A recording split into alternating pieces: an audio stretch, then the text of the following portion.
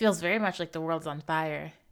It's in the midst of this pandemic, and we're being told to stay home because home is the safest place to be. Home is the safest place to be. And I think about that statement and I apply it to my experience. And I'm thinking, to the new widow, is home really the safest place to be? Or to the victim of domestic abuse, is home really the safest place to be? Two valuable perspectives which inspired today's episode.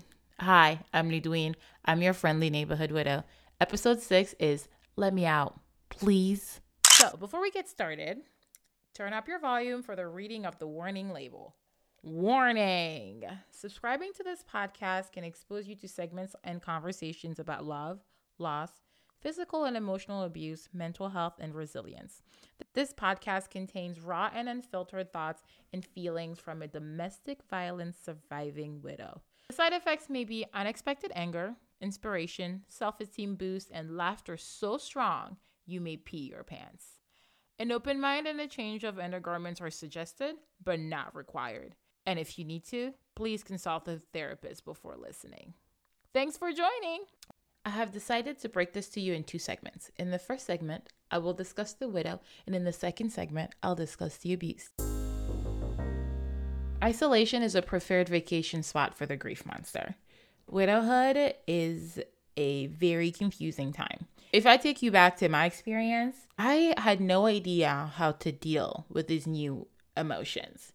Here I am, this freshly baked widow, and I don't really know what I'm feeling, because in the same sitting, I can feel both loss and anger and more loss and more anger and pity for myself. And it's this awful grief cocktail. And you're thinking, this isn't for sharing. This is for me to sit here in this corner in the darkest parts of my emotions by myself and not reach out. I used to obsess over unanswered questions. Actually, I'm going to play you a clip from a time that I got together with my girlfriends and my sisters, and we talked about their experience of my grief. And my sister was 14 at the time, and she said something, and it just set the tone for everything I'm about to tell you. Here it is. I literally couldn't do anything to help you. Did you feel bad about that? Not being able to do anything to help you. Yeah. And I felt like I could never do anything to help you. Because, I was a child, and some mornings you would be on the floor sobbing, going through his stuff, and I would just lay in my bed because I didn't know what to do to help you. So I felt I just felt like I was there, but I wasn't doing anything for you.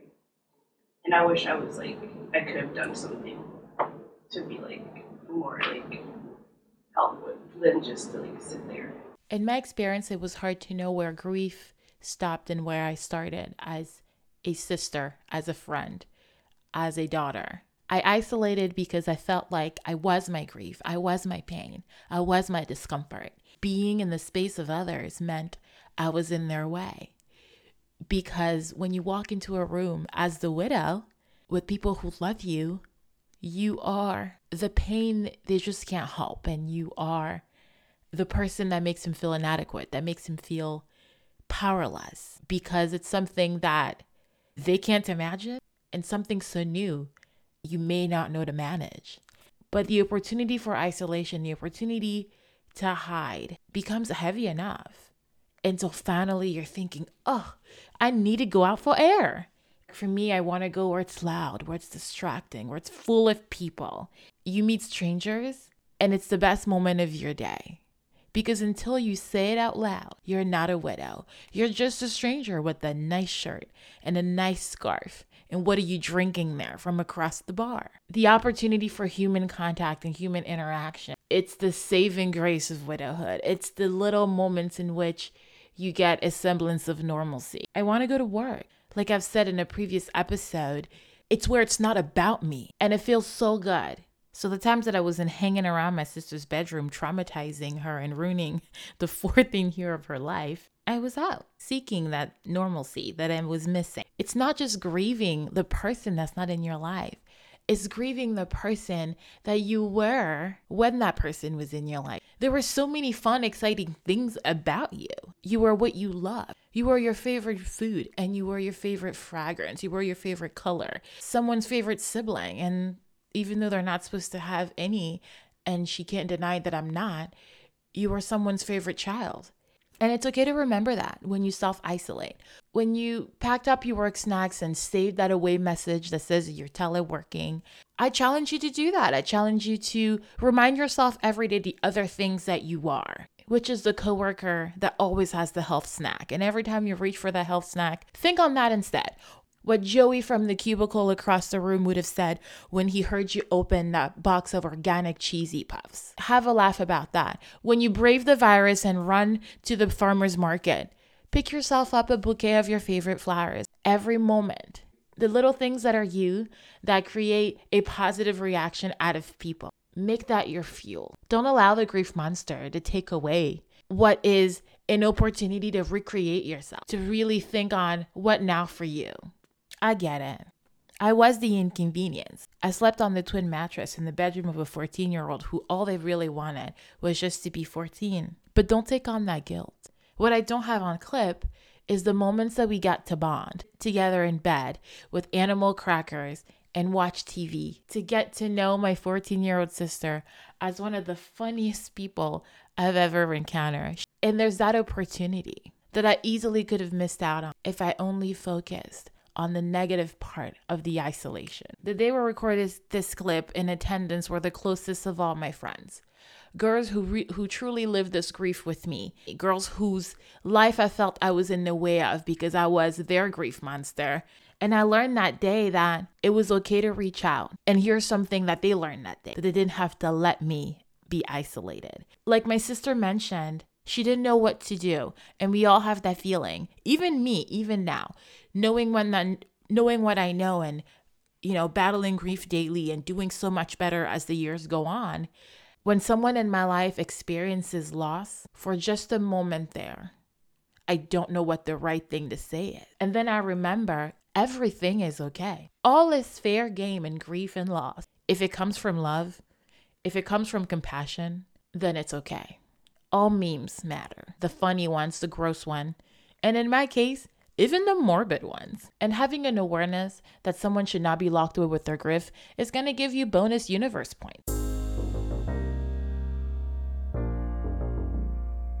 While the grief monster's favorite hobby is to pick at your emotional scars, torment takes a new face when you have to live with your abuser. I'll tell you this story.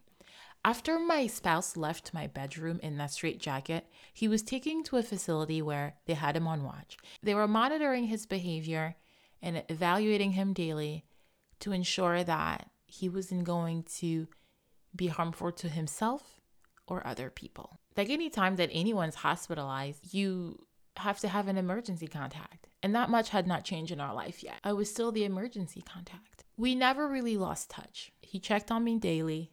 I checked on him daily.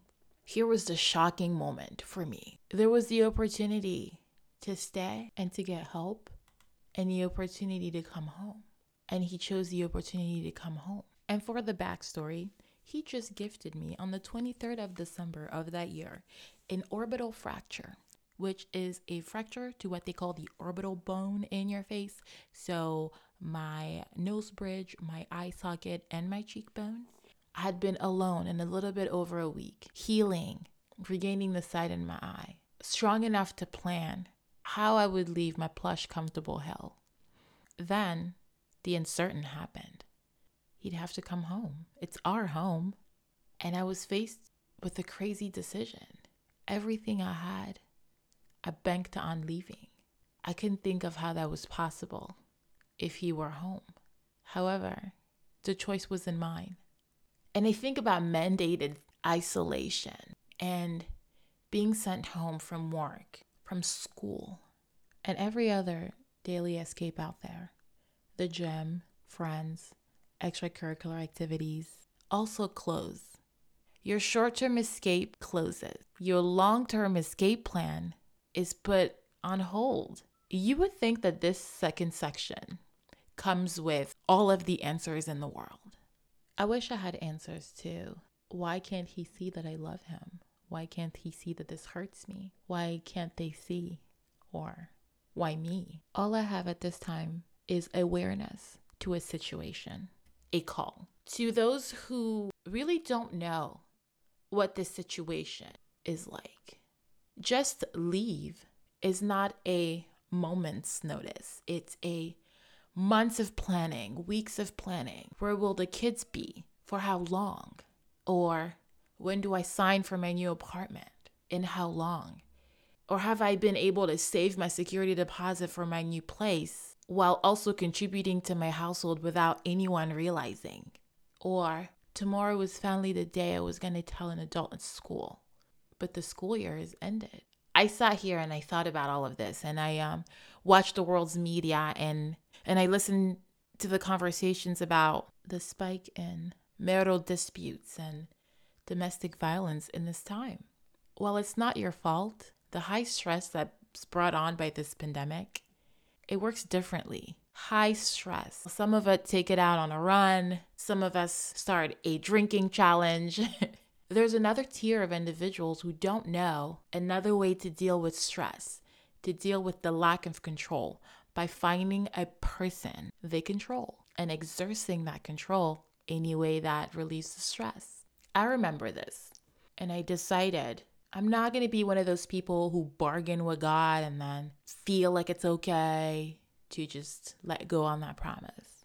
I took on that promise to live and to see again very serious. And so, in spite of having to wake up every day and be a loving spouse, after applying the ointment on my eye, making breakfast, making myself available for marriage consumption if that's what they wanted, continuing to pretend we were happy again until the moment I knew it was time. I did what I still believe right now was the right thing.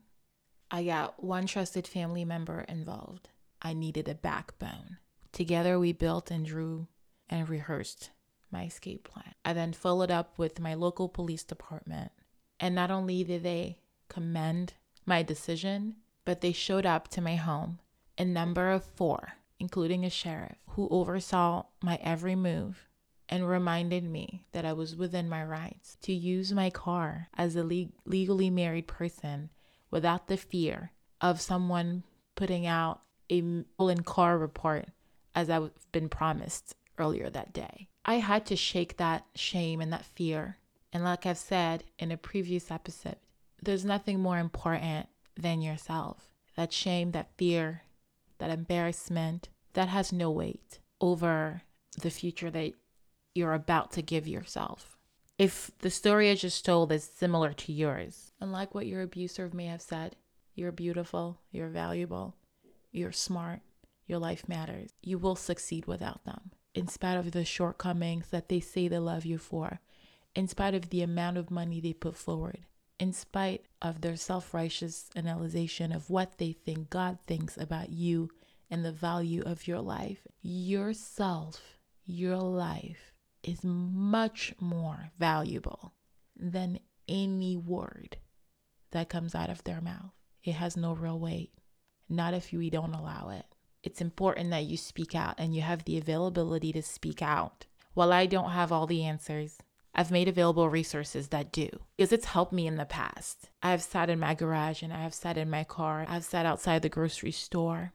I've sat in my bathroom away from the torment, and I've dialed hotlines. And the only thing that stood between me and my very first step and leaving this hell was my fear. All I had to do is let go of the fear of the embarrassment that may come later. I can only imagine the high stress, being mandated to stay home, feeling as though all of your escapes have been taken away.